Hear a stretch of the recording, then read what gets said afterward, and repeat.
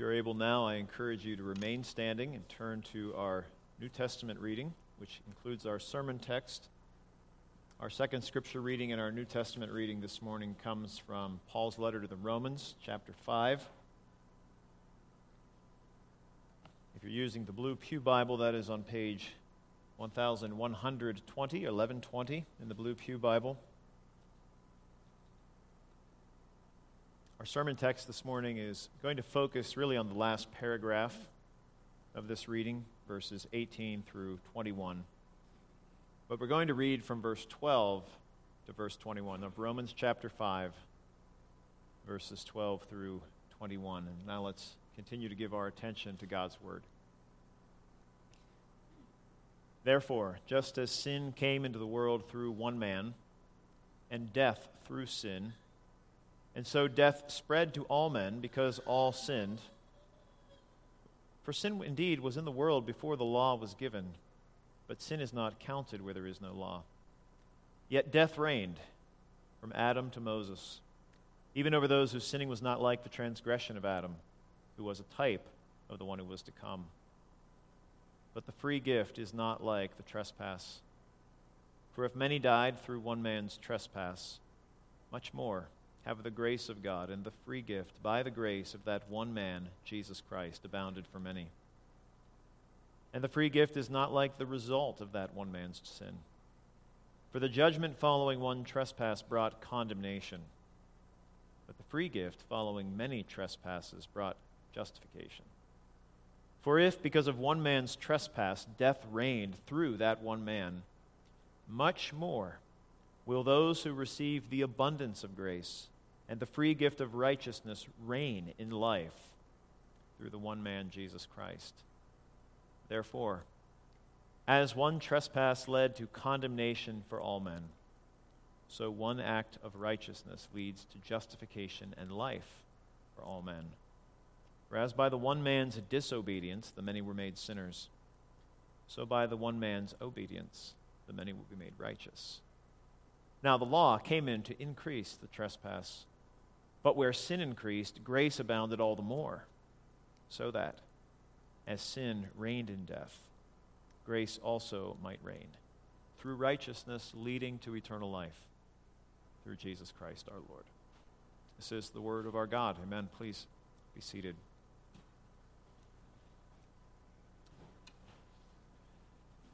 And now let's seek the Lord's illumination together before we unpack his word. Let us pray once more. Holy Spirit of our God, you have breathed out the words of Scripture through the prophet Isaiah, through the apostle Paul.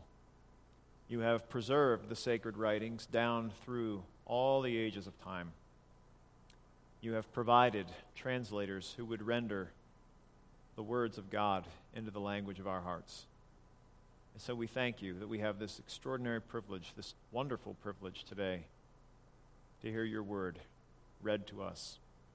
We pray that even as we have stood at attention while it was read, so now we would sit with illumination as we unpack it. We pray that you would work a great work in our hearts. We ask in Jesus' name. Amen. I'll start by asking you a question this morning that all of us, due to very recent experience, should be able to answer. When you read a passage like Romans chapter 5, verses 12 through 21, when you hear a passage like that read to you from the Bible, do you get excited? Or do your eyes kind of glaze over? And the question is, why or why not? Or when you heard the assurance of pardon this morning that God has transferred us from the domain of darkness into the kingdom of his beloved Son. Does that excite you? Does that fill your heart with wonder? Or do you just say, ooh, sounds like theology. Boy. These aren't just words, brothers and sisters, that were read to us today. These are testimonies.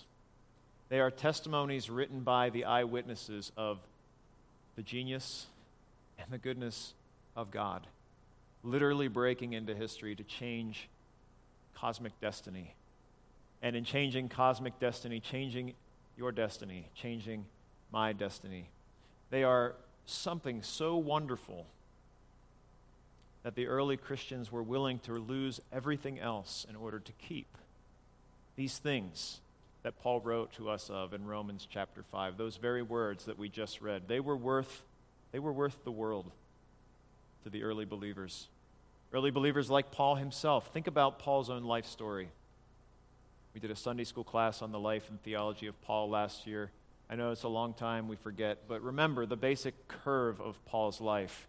He was a rising star in Judaism, probably on his way and on the path toward what we today might equate with like a career in the U.S. Senate. He was a high riser, a high flyer. He was advancing, he says, in Judaism far beyond many of his own age. And yet he ended his life being beheaded on the Appian Way by a Roman centurion, if church tradition is correct. Why? Because of these things.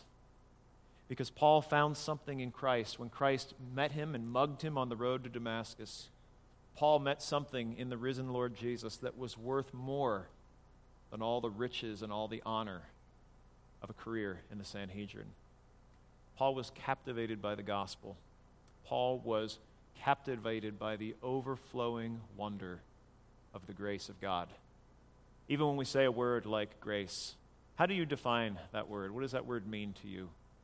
There's an old acronym. I don't know who first came up with it, but I find it helpful. God's riches at Christ's expense. How many of you have heard that?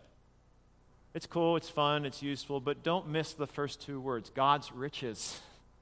The riches that belong not to the King of England, not to the President of the United States, not to Warren Buffett or Bill Gates or all the billionaires on the Forbes list, but the riches of God. How rich is God? How rich is the infinite, eternal, omnipotent God? What more? God's riches to you and I at Christ's expense. Another way of defining grace is that it is God giving us not what we deserve, but what Jesus earned. And again, that's not just a cool little contrast, not just a good memory mnemonic, but think about, what did Jesus earn? God has highly exalted him and given him the name that is above every name. Paul says in another letter that God is going to unite all things in him. What has Jesus earned? The universe, everything. All the colors, all the music, all the goodness. Not that you and I can imagine. All the goodness that God can imagine. And so grace is supposed to be captivating. It is supposed to overflow our hearts with wonder. And if we grasp it, we really ought to be people who live. The title of that first hymn that we sung this morning. People who love and sing and wonder. It should be the fuel of our worship and our work and our witness. But how many of us, if we're very honest, struggle to feel the wonder of grace? Do you ever struggle to feel the wonder of grace? You're in the trenches of life. So much else is competing for your attention. Your phone's always buzzing. Maybe your phone's buzzing in your pocket while you're at church. Paul wrote his letter to the Romans in order to take us in deep to the grace of God, to the wonder of God's grace. And there are many places in Romans, of course, that plunge us into the pool, throw us under the waves of God's grace, as it were.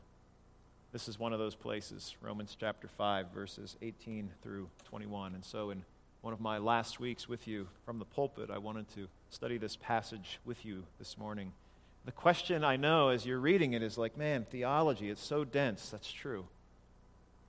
But the question I want to ask you, is it possible that theology can actually beget joy? What if Paul wrote all this dense theology so that you would have to think, so that you would have to go in, and so that as you go in, you are gripped? What if the theology that is so maybe dense and difficult to focus on is actually the pathway to being captivated afresh by the wonder of God's grace? That's what we're going to see this morning. In just this last paragraph of Romans 5, we're going to see how Paul takes us and leads us through the plan of God's grace, to the promise of God's grace, to the wonder of God's grace. And those three things then form the three pieces of our sermon outline this morning. And we have our fill-in-the-blank. Kids, if you've got it in front of you there, we're going to start with number 1 in just a moment as we think about the plan of God's grace. When we say that God made a plan, what do we mean? Well, what Paul says to us here, first and foremost, in these verses 18 and 19, number one is that in his grace, God built his gospel plan, his plan to rescue humans from the ruin of our sin. God built his gospel plan around a structure of two human teams. Two human teams. You see this in verses 18 through 19. He's talking about these two human teams and how they're different and how they brought about different performance. Verse 18, therefore, as one trespass led to condemnation for all men, so one act of righteousness leads to justification and life for all men. So two teams, one act of trespass, one act of righteousness. Two human teams. Really, he's summarizing here in verses 18 and 19 what he had said at more length in verses 12 through 17, that God structured the human race around these two human teams. The first team led by Adam, the first man, and Adam's death and Adam's sin spread to all of his team, to all who were joined to him, all who were joined to him by having a human father. All ordinarily descended human beings from Adam inherit the sin and the death of Adam because they're on his team. But God didn't stop the human story with one team. God started a new team led by the Lord Jesus Christ. And just as Adam's performance spread to his team, so Christ's life and righteousness spread to all who are joined to him. This time not by a natural descent, but by a supernatural descent, the rebirth of the Holy Spirit that works in our hearts, faith. As it says in verse 17, much more will those who receive the abundance of grace through faith reign with the Lord Jesus Christ. And that passage that I know was read in Sunday school and also was our assurance of pardon this morning from Colossians 1 talks about then what it means when we say that a person needs to be born again, when they need to be converted. What is Christian conversion? It is a team transfer. God, by his Spirit, works in your heart, changes your heart, draws you, persuades you to faith, and when you believe in Jesus, you are transferred from Adam's team to the team of Jesus. This is the core idea of gospel mechanics. It's how the gospel works. But for many people, of course, it's also one of the most offensive things. Have you ever thought, isn't it a little, maybe you've heard this or maybe you've thought this, it seems a little unfair that I should be blamed for what Adam did? That what some man did so many thousands of years ago I should get the blame for that? Frankly, Pastor, that seems kind of un-American. Well, let me tell you, friends, first of all, God's not that interested in being American. But secondly, let me tell you that this is as American as football or soccer, if you're not a football fan, Ryan. How is it as American as football? I know that some of you today or next week, I don't know the schedule, some of you are going to sit down sometime in the near future to watch a Bengals game. Am I right? Don't say amen. Just say yes. Okay. When you're watching the Bengals play, and that one player who gets the ball, either through a handoff or who receives that pass, that one single individual runs across the end zone line, are you going to complain that the whole team gets credit for the touchdown? Are you going to say, that's un-American, that's unfair? Of course not. Or if your football fandom is deficient and you're watching soccer, and that one person kicks the goal, are you going to complain that the whole team gets credit? Of course not. Because even in America, we recognize the reality that teams are operated on the one-for-all principle. And so it's not un-American, at least not if you think about it in that sense. But even if you do, who cares? God's not an American. God is God. Thank God.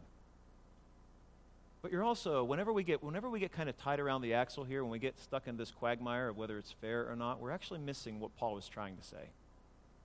Paul is trying to tell us something a lot bigger. He's trying to tell us that God, by organizing the human race into teams, is actually setting up something amazing, something wonderful. and that the point that is most offensive to many people is actually the point that is most wonderful. And look at how he sets it up here in verses 18 and 19. He says, "Therefore, as one trespass led to condemnation for all men, so one act of righteousness leads to justification and life for all men." Verse 19, "For as by the one man's disobedience the many were made sinners, so by the one man's obedience the many will be made righteous." And what he's saying is that this whole structure of teams, dealing with the human race in teams, organizing humanity into teams, it was a secret setup all along. It was a setup for the gospel, for the good news. How does it work? Number 2, we've already hinted at this, kids, but this is the key to the setup, is that each team shares the points and the penalties and the spirit of its captain. We've already said this is how it works in sports. In sports, one person scores, the whole team gets a credit. In sports, one person commits a foul, the whole team gets the penalty. The decisions, especially of the team captains, can radically affect the fortunes, good or ill, of the team, right? You know this. It's the same with the human race. It's the same in the gospel. Adam failed the test. He didn't score the points in Edom. He earned the penalty of God's wrath and sin. And that penalty poisoned his spirit, and it was passed on to us. But Jesus comes along as the captain of the new human team, the new humanity, and he passed the test, and he paid the penalty. And now he pours into us his Holy Spirit. You see, the reality is, yes, that team structure allowed for something that will probably forever be a mystery. The entrance of evil into a creation ruled by God. So yes, the team structure allowed one captain to plunge us into ruin, and that will probably forever be a mystery. But that same structure also allowed one captain to win the victory once for all. The same structure that had plunged the race into ruin was the same structure that was set up so that one captain, the Lord Jesus Christ, could win the victory once and forever. From the very beginning of God's work, right after the fall, when God comes to them in the garden and says, "The seed of the woman will crush the head of the serpent," he is saying, "I'm making you a promise. There will come another team. And this captain will come forth, and he will win a victory of such unimaginable goodness that those who come to love this hero will forever be captivated by his wonder." Have you ever wondered why it is that human beings in almost every culture are attracted to these hero stories? How many of you like stories where there's a hero? Where things look really bad, things look awful, and then comes the hero or the heroine sometimes. And they win a tremendous victory, often at great cost to themselves. This idea, C.S. Lewis talks about this idea of the dying God who somehow comes back and rescues his followers. It's even spread in the pagan mythologies. And there's even echoes of it in our more modern contemporary comic book tales, where there's the hero, the superhero, who comes and he rescues people who are otherwise hopeless. Have you ever wondered why it is that people are so attracted to the hero story? It's because right after the human race fell into ruin, God promised a hero would come. And even in our unbelief, even as people spread far away and walked far from God, they carried with them the memory that someday a hero would come. It's part of our deepest wiring. The ruin of our race is part of our deepest tragedy, but the promise of a hero, the attraction to the hero story, is part of our deepest longing. And so the next time you find yourself smarting at the fact that God deals with you according to as he dealt with Adam, remember that God also deals with you according to as he dealt with Christ. That supposedly most offensive point of the gospel, the two-team structure, is also the point that makes the gospel good news. Aren't you thankful that you don't have to earn your salvation? Because you couldn't, but Jesus could, and Jesus did. Now, Paul goes on to say in verse 20, "Now the law came in to increase the trespass." And you might say, "Well, hang on, Pastor, wait, stop. You just said the gospel was good news. You said it was good news from the very beginning. What about this law? If it's supposed to be good news, two teams, a hero coming all along, why all those laws, hundreds of laws in the Old Testament? The answer isn't hard. Number 3, kids, God's law didn't change the plan. God's law was intended, among other things, to drive us to his promises. When Paul says the law came in to increase the trespass, he's not saying it made us sin. It's saying it measures our sin. The law was given to be an amplifier, a mirror, so that people could look at ultimate reality. We're so good at lying to ourselves. Have you ever noticed how good you are at rationalizing your own misbehavior? Yes, I know it's wrong to do this to my sibling, but this time she really deserved it. Yes, I know I shouldn't fudge the truth, massage the facts, but this time I really had to. This time it was okay. We're so good at lying, even to ourselves, that God gave a law. God gave an honest reflection that will not bend with the whims of an individual or the culture and says, this is truth. This is who you are. That wasn't to change the plan. And ultimately, the goal wasn't to damn us. It was to drive us to the promises so that we would go all the more back to that first promise. I need a hero. I need a Savior. The law was meant to drive us back to the good news. It was meant to make us despair of being on Adam's team and reach out to God in faith, to cling to the promise that would join us, even in the Old Testament, to the team of the hero that was to come, with the promise of grace. And that's the next thing. We look at this theology, we look at this structural stuff, because it points us and it brings us to the wonder of God's promises. Anthropology, the study of how God created people. Hamartiology, or something like that, the study of sin. Lawology, that's not a real word, I just made that up. But the study of God's law, it's all meant to drive us to the promises, the good news. And what is the good news? Well, it's the second half there in verse 20.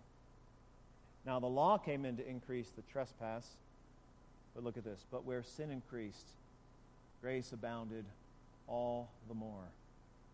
Kids, number 4 on your outlines.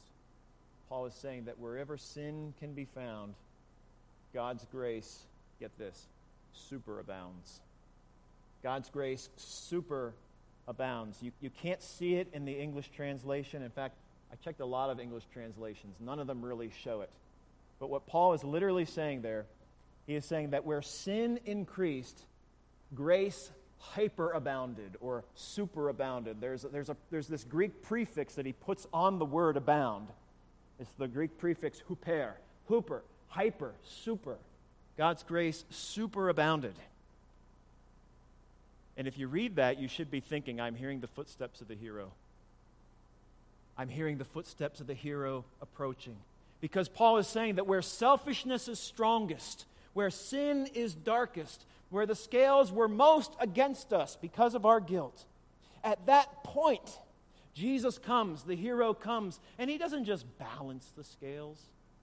He doesn't just pour just enough grains of righteousness on so that things get even. No. It's like he tore the top off the sack of righteousness and poured it on the scale, and the scale is overwhelmed. There's not grains of sand. These are the waves of the sea coming in, the righteousness of God, superabounding. That's why we sing songs like Joy to the World. Because as far as the curse is found, the promise of the gospel is, as far as the curse is found, God's grace superabounds. Now, what is that going to look like? Paul continues. How can we imagine this? What does it mean to say that God's grace superabounds? He says in verse 21, it will be like this: as sin reigned in death, grace also might reign through righteousness, leading to eternal life through Jesus Christ our Lord. So he's saying, number 5, kids, that wherever sin has reigned, the true Lord, Jesus, will restore. And again, the structure there, the original is even more emphatic. He is saying, as sin reigned in death, literally, in the same way, grace also might reign, leading to eternal life. And so he's teaching us here how to imagine this.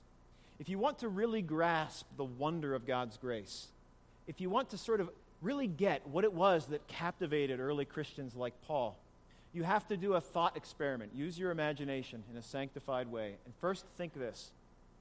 Think of all the places that sin reaches now. Think of everywhere, not only in the outside world, but in your own heart. Think of how far sin spreads. Think of how deep it goes. Think of how it just seems to seep like a cockroach into every dark corner of the world. Think of, you got something in your mind? Just the permeating power of evil and sin and death. Now imagine that righteousness, goodness, perfection, light, joy, music permeated into all those same places even deeper, even further. Imagine a place, imagine a world, my friends, where every bit of evil was replaced by at least 2 bits of righteousness. 2 bits of goodness, at least. Where God's grace superabounds over all that evil. And as far as the curse has gone, the grace of God goes even farther. Not just as far, but even further, even deeper, even more. What would a world like that look like? What will the world look like when the hero reigns in full? It will look like the prophecy of Isaiah that Elder Giesland read to us this morning. When the hero rules, and where the hero rules, the lamb is safe with the lion or the wolf. Can you imagine that? No venison on the menu. Sorry, no veal on the menu. It's a world where the child would be safe playing over the hole of a cobra. It's not just a world where all the bad things come untrue, although as much as I love that phrase. It's a world where death and all the bad things are swallowed up in victory and in righteousness. It's not just balancing the scales, it's overwhelming the scales. You might ask, could such a world ever exist? And the good news of the gospel is, it's already begun to exist. It began in the life of Jesus, did it not? Jesus coming into the world, living that perfect life, always doing the right thing, always saying the right thing. His grace superabounding even in the midst of the darkness. And it continues to spread, even now, even today, into the life of his whole team. You and I, who believe and trust in him, by his Spirit working in us. And you might say, I'm not so sure about that second part. Well, you have to make a decision, because Paul says in verse 19, as by the one man's disobedience the many were made sinners, so by the one man's obedience, the work of Jesus, the many will be made righteous. So you might say, I don't feel like there's much going on, even though I'm a Christian. I'm not sure that the life of Jesus really is spreading into the world, but God's word says it does, and it is. So you have to ask yourself, which is the more reliable, your feelings or God's promises? God promises that new world, that new life, that restoration of all things is already begun. Christ for us, and now Christ in us. You believe that?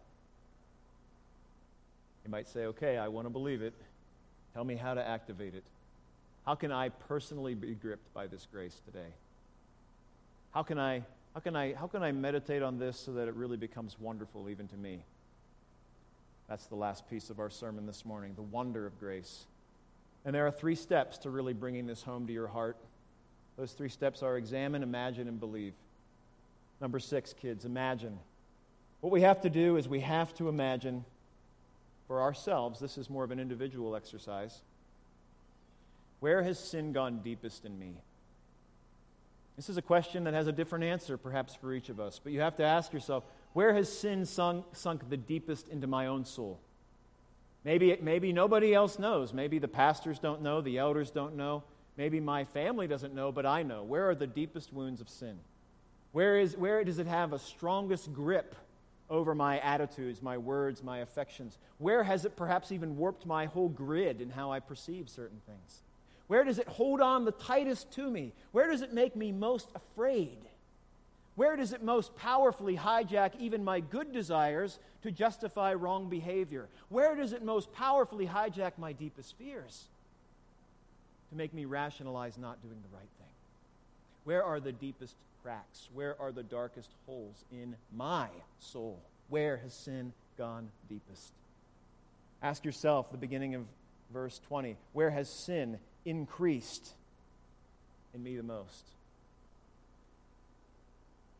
You have something in mind? And now, imagine the gospel. Imagine the power. Number 7, what if those same places, those exact spots, were overflowed, no longer with sin, but with righteousness? What if those places were overflowing with righteousness instead? This is what he's saying. This is why this is such a wonderful passage. Where sin increased, grace superabounded.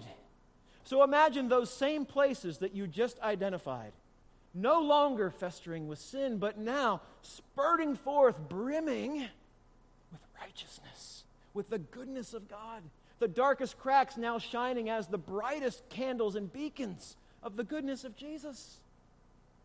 I think about it in my own life as I thought about it this week and was preparing to preach. What if some of the things that I've struggled with, struggles with assurance over decades, what if those were replaced all at once? Someday they will be, but replaced not just with an equivalent amount of certainty, but twice as much certainty. What if my fear of failure, were expelled with a double portion of confidence in the love of God and in His care for me? This might even be the way that we look so different and yet so glorious in heaven, because each of us have unique sin wounds, sin struggles. But as God's grace superabounds and we are transformed in those exact same spots, we will be together, united in Christ, and yet sparkling in different ways, perhaps. Your radiance will be the radiance of Christ, but it might not be the same as your radiance, because your sin struggles were different. God's grace superabounding in those places will make you both glorious, but glorious in different ways. That's somewhat speculative in terms of what it may look like. But what we're saying is true. That where sin increases, grace abounds. This is not just a cosmic promise. This is a personal promise to you and to me. And it's not really just a what if, it's a when. We see it even in the Scriptures if you're reading carefully. What was the Apostle Peter? What was one of his greatest struggles? He was afraid. He said he wouldn't deny Jesus, and what happened? When push came to shove, he denied him 1, 2, 3 times. And yet after the Lord was risen and after the Spirit filled Peter, he became one of the boldest of men, one of the bravest of Christian evangelists. And again, church tradition says that where he ended his life was crucified upside down because he would not deny the Lord. Where sin increased, grace abounded. Where cowardice once lurked, confidence burst forth like a lion. And now I want you all, each of you, to think of your own most besetting sin and imagine what you will be like someday when God expels and uproots that besetting sin with a double portion of the opposite fruit of the Spirit. Won't that be glorious? Isn't that wonderful? How can we start that process even now? This is number 8, kids. We start that process now by bringing every hole in your soul to the holes in Jesus' hands. The end of the passage leaves no doubt as to how all this happens.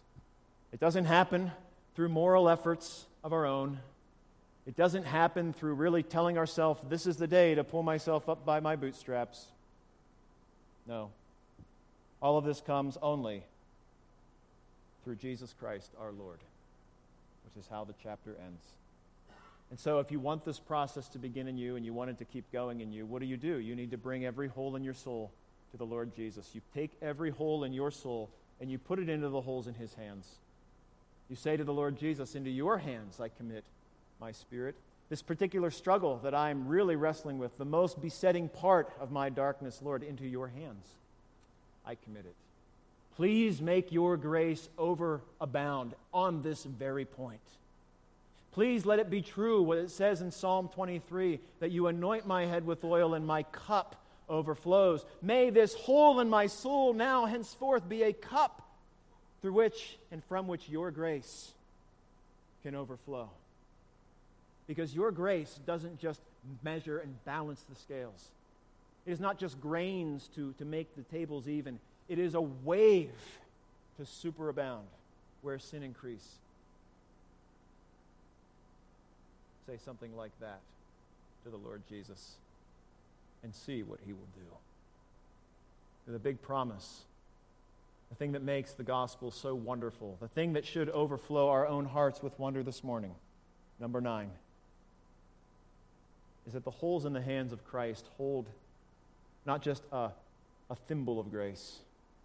The holes in Christ's hands hold an ocean of grace, overflowing all our sins with life and full enough to make us whole. Do you believe that? God promised. Amen. Let us pray. Our God, we confess to you that so often it is true that we can read a passage even like Romans 5 and not be as captivated as we ought. We pray that that would not be true anymore. That from the theology of this passage, we would be led to the promise of grace. And through really meditating on that promise, that where sin increases, grace superabounds, our hearts would overflow with wonder. And they wouldn't just overflow with wonder and do nothing else, but they would overflow with wonder that would draw us all the closer to Christ Jesus in worship, all the closer to you, our God, in work, and all the more courageous and happy and joyful to share this wonderful, overflowing grace with a dying world in our witness. We pray this in Jesus' name. Amen.